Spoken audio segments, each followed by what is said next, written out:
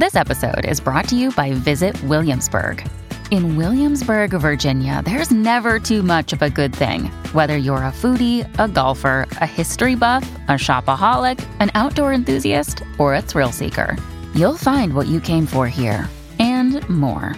So ask yourself, what is it you want? Discover Williamsburg and plan your trip at visitwilliamsburg.com.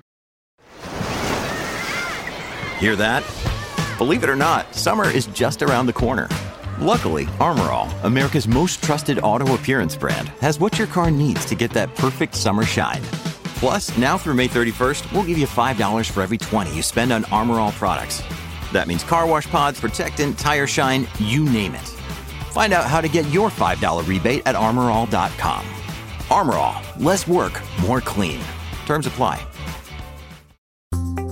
Forgive me if I stumble today. My head is pounding because of allergies. I'm going to make mistakes. It's Today in Ohio, the news podcast discussion from Cleveland.com and The Plain Dealer. I'm Chris Quinn, here with Lisa Garvin, Layla Atassi, and Laura Johnston, ready for a Monday conversation. They're always good because we have a whole weekend of good stuff to talk about. Let's begin. It's the issue of the month, and reporter Laura Hancock examined it with respect to the elections. How might the Supreme Court's likely rescinding of a constitutional right to abortion play out when Ohio voters go to the polls in November? Lisa, what did Laura find?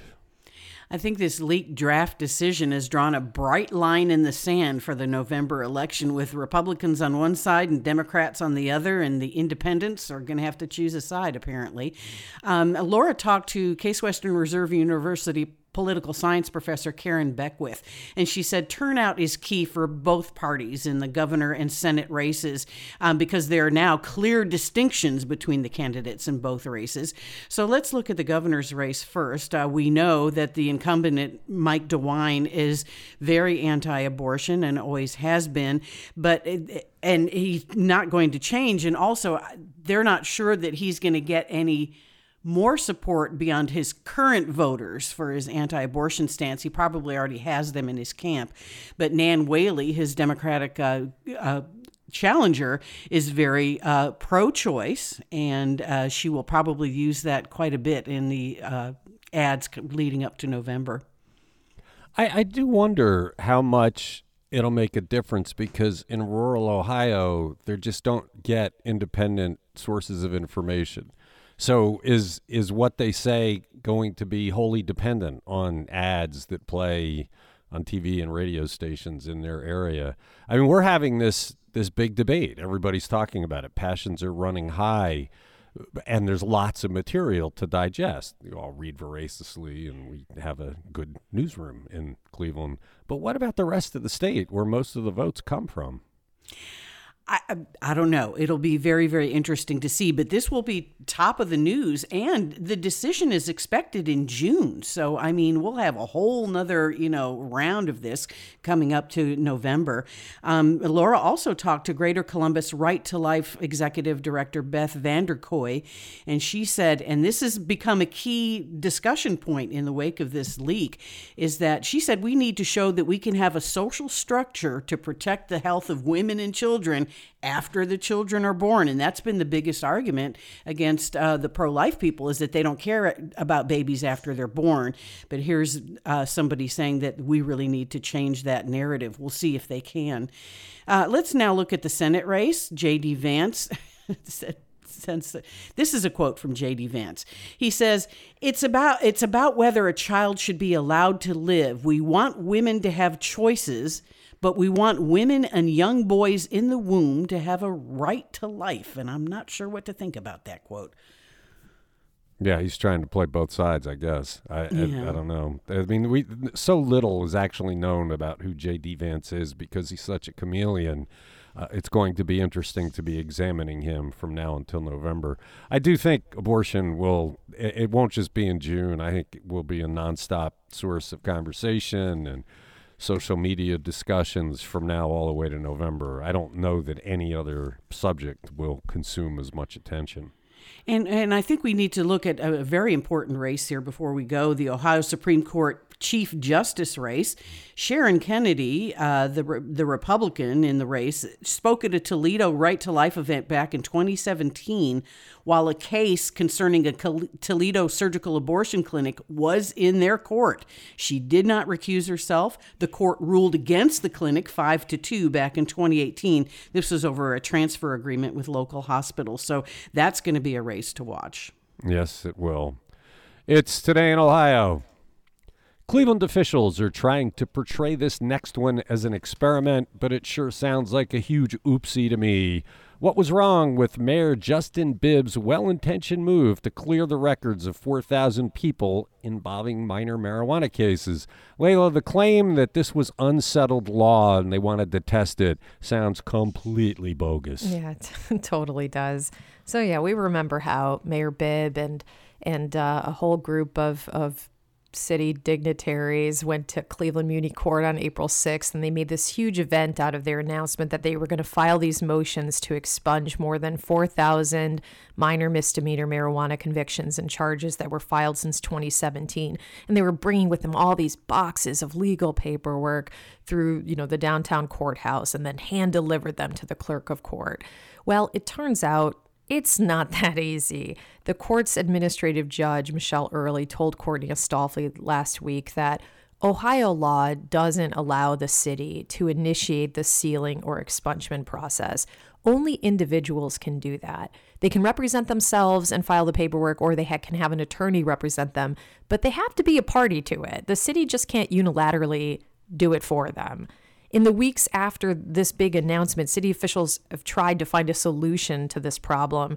Early, and the city law director, Mark Griffin, asked Cuyahoga County Public Defender Cullen Sweeney whether his office, on behalf of those involved in these thousands of cases, could initiate the expungements en masse. But the Ohio Supreme Court's Board of Professional Conduct told Sweeney that doing that could really run afoul of professional conduct rules because attorneys are obligated to follow their clients' wishes. And that would be impossible to do if the clients don't even know they're being represented. So the city is going to have to try this another way. They planned on Friday, and we're going to follow up to see if they've done it, to file superseding motions to vacate convictions and dismiss charges. So this is going about another way. Take two here. The problem with that is that it doesn't really do everything that Bibb wants. Sealing a record means the public can no longer find any evidence of the case having occurred. But when you vacate a conviction, there's still some trace of it out there. It would still come up on an employer's background search. So to deal with that, then the city plans on then sending notices to the people affected to let them know that they can also seek a sealing of their arrest. The notice will then point them to the Muni Court's website, which will prominently feature this online form that would help them seal, request a seal. So there's going to be a whole lot more steps than simply just rolling in all the boxes of records and, dumping the requests on the clerk's desk and tooting the horn. And it'll cost some money too, right? That's right. There's another wrinkle here because unlike the expungement, when a case is vacated, the city then owes those defendants refunds on the fines and the court costs that they paid on their cases. And that might sound like it would really add up for the city of Cleveland, given that we're talking about more than 4,000 cases. But as it turns out, in many of these cases, defendants didn't pay their fines. So there really isn't that much to refund. The city is estimating it's going to cost them about $140,000 to refund that money if they can't find the recipients, which is likely because these go back, 5-6 years. That money will go into an unclaimed funds account until the recipients can be located. But so it got super messy. Well, I think they probably should have thought this out. Right. It's more evidence. You've got a bunch of new faces at Cleveland City Hall. You don't really have any wizened veterans to kind of say, hey, hold on, let's think this through. We can't just go in and represent people without telling them first. That's kind of an automatic. And they raced in. They got the big publicity. They're all excited for social justice, and it's turned into a colossal mess. Vacating it does not do what is needed. They need to get these things sealed. And if they had thought about it, maybe they would have sent out 4,000 letters saying, hey, we want to end your case. We want to help you do it free of charge. get in touch with us here. We'll take care of it. But then you don't get the big splash, right? You don't get the picture of you walking in with cartons of documents. Yeah, that's right. I mean, they could have done the, hold a series of legal clinics and publicize that. But that's something that, has been done many times. Legal aid does that. The court does that. It's kind of a common thing. So it's not as exciting as the big, get the dolly. We got all these boxes to load up. We got so many cases. That was the cool way to do it. Their claim that, it wasn't clear that you had to represent them. So we figured we'd test it to see. Yeah. It's like, if that were true, you'd have checked beforehand. You wouldn't wait until the cases are filed to get an opinion from the Supreme Court. Yeah. And really, anybody in the legal profession would have told you, you can't do this. You can't represent people without having their authorization. That seemed like such a bogus excuse for their slipshod way of doing what is a noble thing. Yeah, the law director also said that Ohio law only states that the individual charged may seek to seal their own record, but it doesn't appear to explicitly prohibit prosecutors from initiating the sealing of a record. And it sounds like Judge Early kind of just like rolled her eyes at that, was like, right. No, you got to do this the right way. Just get out of here. Right, because everybody knows the way it should have gone. So they'll get it fixed. Good luck trying to reach 4,000 people to let them know that they can get it sealed. Good stuff by Courtney Astolfi. Check it out on Cleveland.com. You're listening to Today in Ohio. We saw some movement in the push for fair congressional districts late last week. What was it, and what was the obstructionist move made by Republican leaders in the battle over the legislative districts? Laura, the Supreme Court has to weigh in, you would think, this week to bring some order to this thing. You would think so because, we've said constitutional crisis before, but I feel like it's, we're teetering on this perilous edge. So let's start with the legislative districts because if you're following this, there's two separate tracks for legislative and congressional. We have not yet voted on the legislative districts because that's been such a mess. And so the Supreme Court has rejected these maps 4 times. The latest deadline the Supreme Court gave the commission was Friday morning, and they basically blew past that on Thursday. Even with the 2 replacement members for Cupp and Huffman, they chose to thumb their nose at the Supreme Court again. And instead of approving new maps as they were ordered, they voted to resubmit the state legislative plan that the court had already rejected as illegally gerrymandered. So now the court's got to decide whether to fine the commission in contempt or basically allow the Republicans to run the clock until May 28th. That's when a federal court has said it will order the February 24th map, one that's already been declared illegal, to be implemented for a special election on August 2nd. And, they've shifted their explanations. Now they're saying they don't have enough time to do it the right way. They're the ones that have been pushing this back ever since September. And what's more defiant? Giving the court maps that it's already said are unconstitutional or just missing the deadline? I think just missing the deadline would have been the smarter move. You're really in the face of the justices now, pushing back, saying, here's our maps, and they're the very ones that were rejected. What's going on with the congressional?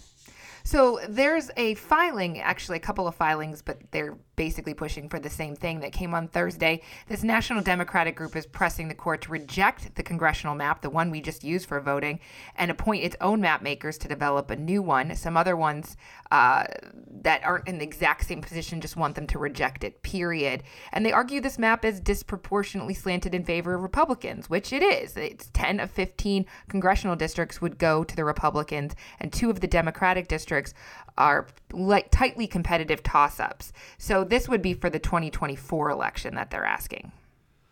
Okay, well, we'll be watching the Supreme Court this week. If they don't do anything this week, then it's going to be pretty clear that they've decided to let this go because time would be of the essence if they're going to force something. So it's in Maureen O'Connor's hands. She's the Chief Justice who's the deciding vote. I know you've said numerous times that you want to see them in orange jumpsuits. It's hard to believe that it's gotten to this far. Back in September when we were talking about them, defying this will of the voters, right? Because this was this was passed by voters. This is what they wanted to see happen. And they just at every turn basically said, we don't care. We want to do it our own way. We want to keep these Republican districts. Yeah, but if the court doesn't do something, it's setting a precedent that the court is much weaker than the other bodies of the government. We'll see. There's a lot to happen yet. It's Today in Ohio. Why is the use of millions of stimulus dollars to install surveillance cameras in Northeast Ohio controversial? Layla, another installment of Stimulus Watch. Yeah, our new Stimulus Watch reporter, Lucas DePrilli, brings us this really interesting weekend read. And in combing through the ARPA spending trends across the region, he noticed quite a few Northeast Ohio communities, including Cleveland and Akron, were investing in police surveillance technology. And while we might really gloss over that fact because cameras are so ubiquitous in our lives, Lucas explored the very real controversies that have emerged around the increased use of cameras, especially because as their technology improves, it allows for increased invasion of our privacy. And civil libertarians point to cases of racial and ethnic profiling as evidence that surveillance programs can easily be abused. For example, in 2018, New York Police Department settled a lawsuit after illegally spying on mosques and Muslim groups. And in 2020, the U.S. Marshal Service were accused of using drones to spy on Black Lives Matter protesters in Washington, D.C. Something similar happened in San Francisco. So that's really the backdrop here, leading to the city of Cleveland approving spending about $4.5 million upgrading its surveillance network in the fall. And during a recent Public Safety Committee hearing, the question was raised about whether that could lead to the widespread use of facial recognition technology here in Cleveland. And in fact, police brass refused to answer questions about that at the committee table. And they wouldn't even answer whether they were already in use. And they told Councilman Mike Polensek, we'll talk to you later if you want to hear more about that. And so sketchy. So also, the city of Akron is considering this two-pronged surveillance plan that would add police cameras on streets and busy areas and then provide personal doorbell cameras for people and businesses using ARPA money. But then there's this question of who would own the Ring doorbell? Because if the city owns it, not only do they have the right to access that footage whenever they please, but they can actually tap into it in real time and view your live stream. And Mayor Dan Horgan was like, oh, I don't think we would do that. So it's all kind of creepy when you think about it. And that's the argument that the civil rights attorneys were making. They also point to the fact that it's not quite clear how successful some of these tools are at preventing or solving crimes. Ring doorbell, for example, conducts its own studies and promises communities that its products can reduce theft or property crime by a certain percent. But independent studies and reporting that Lucas found across the country said that in cities where they've been piloting the Ring system, the effect on crime or the police department's solve rate is kind of negligible when it comes to the impact that Ring has had.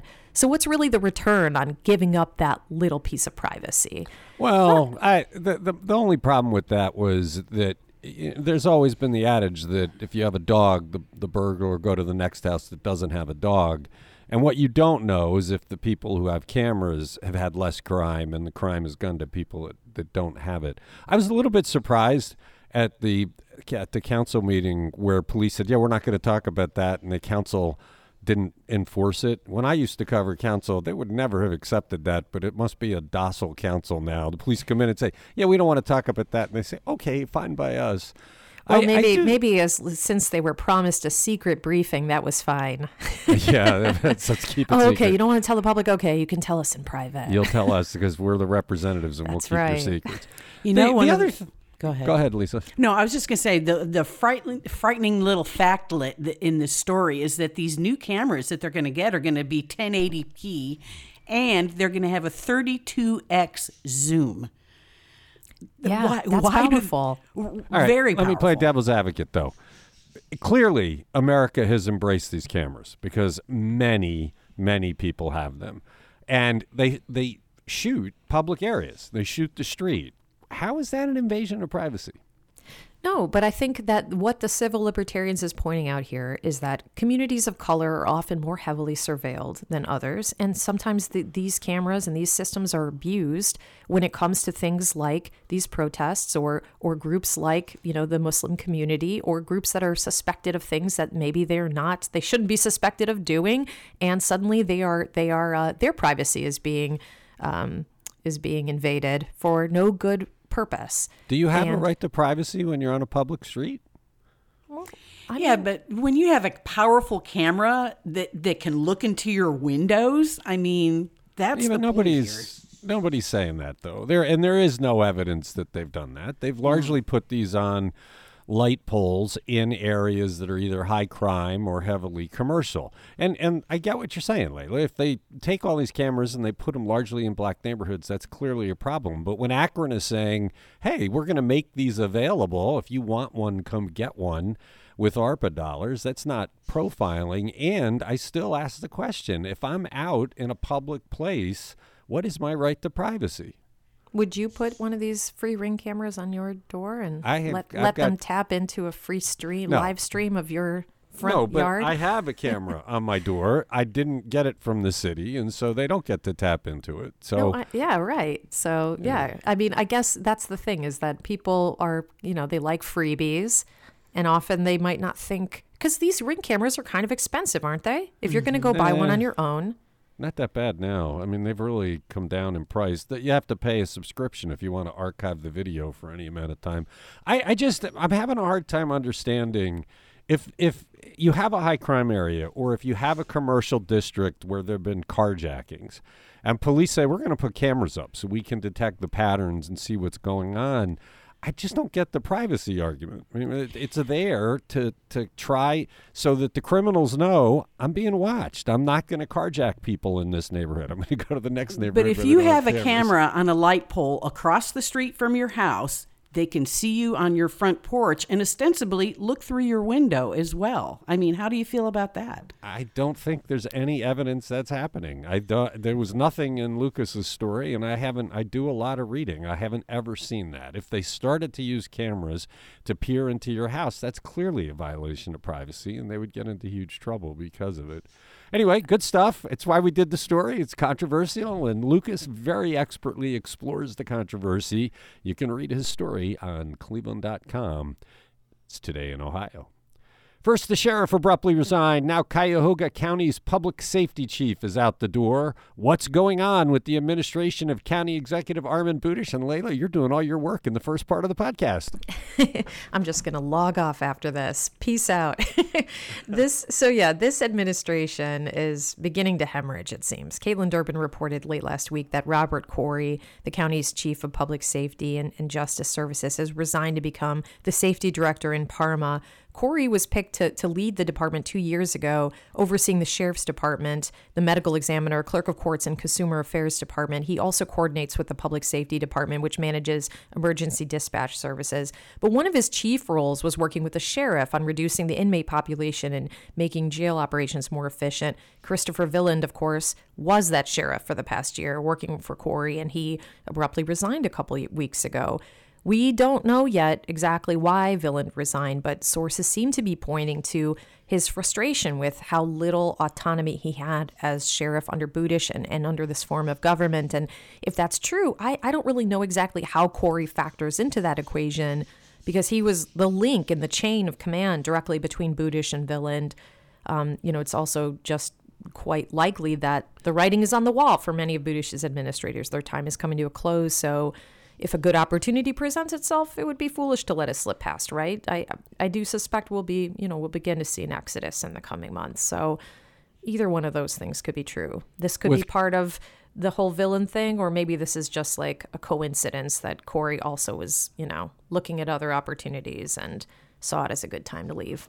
Yeah, with Corey, I think that's a possibility. With Villand, he abruptly resigned. Oh, for sure. Something's up.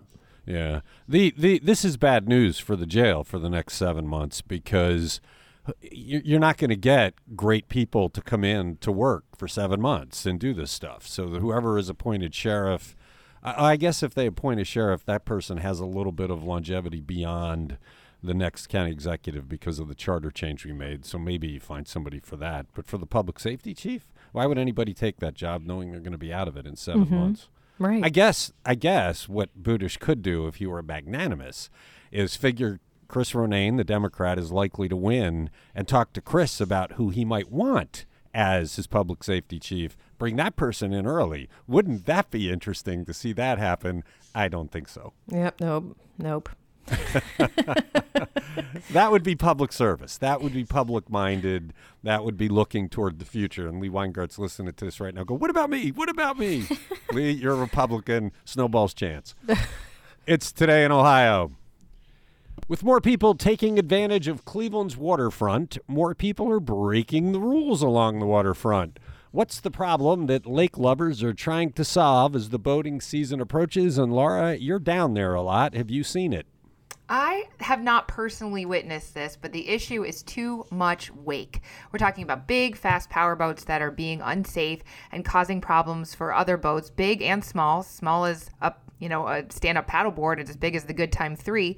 And the issue came up at a meeting of the Cuyahoga River Safety Task Force, which I've been to many of their meetings, and they are some very passionate folks about the lake and the river. The Coast Guard, the rowing and sailing programs, the Lakers, the yacht clubs, they all have representatives there. And apparently, I did not know this, there's a 10-mile-per-hour speed limit in the harbor within the break wall that's 5 miles up across on the coast of Cleveland. And most boaters don't know it exists. But that's the problem. If you go too fast, you're just sending all of these waves. And because of the harbor and because of the steel walls of the river, it acts as a bathtub. And it just basically sends all these waves back and forth and jostles everyone. And you've got all of these little foundry dinghies learning how to sail. And they can capsize if they get a wake too big. Yeah, the part of that I don't find credible is that the power boaters aren't aware of the speed limit. Every power boater knows that when you're in certain areas, you slow down. You don't leave a wake. Mm-hmm. Anybody that's ever taken a boater safety course knows this. And you can see what you're doing when you're out there. It's not like the wake is invisible. That's very true. Surprised it's happening. What was interesting is I heard from some people that don't get down that far, that they row upriver, and they've never seen anything of this. But I heard from a bunch of people as a result of the story saying this is a big problem. This really needs to be addressed because more and more people are taking advantage up there. It would be terrifying to be in a small craft and have that kind of wave action throwing you about. Absolutely. And you're right. Exactly. The more people you have using the river, the busier it is, the more dangerous it is if you've got a big wake. And you shouldn't be going that fast. The entire river is a no wake zone. And those zones are also within 300 feet of the marinas, boat launches, and harbor entrances, which that's, there's a lot of those. So, yeah, you should not be going fast where you're causing havoc to other boats. Is there patrolling that's done? It would seem like the easiest way to fix this would just to start giving some big fines to the abusers. Yeah, the Coast Guard patrols, so does the State Department of Natural Resources. Rocky River has a police boat. It can go all the way up there. The problem is they're few and far between, and they don't have radar guns to just be like, oh, you're going too fast, here's your ticket. I think it's a lot more involved in that. So what they believe in the River Safety Task Force is that they should be doing more boater education because the majority of boaters want to do this safely. They want everybody to be out there and have a good time and not have to worry and not be dangerous. I would imagine, too, you would need some undercover police boats because, like people on the turnpike, if you see the police, you're not going to go fast. They could use radar, though, if they put a stationary unit on the break wall and then had the police pull them over. They're meeting about it. They're looking for solutions. The story's on Cleveland.com. It's Today in Ohio. We talked a while back about how preservationists wanted to stop MetroHealth from tearing down some buildings for the park planned as part of the hospital's transformation. The issue is ended. How did it work out, Lisa? Well, 2 of the 3 historic buildings that are sitting on this chunk of land along West 25th Street will be razed. That will be the 1950 St. Nicholas Belarusian Church and the 1888 Farnsworth House.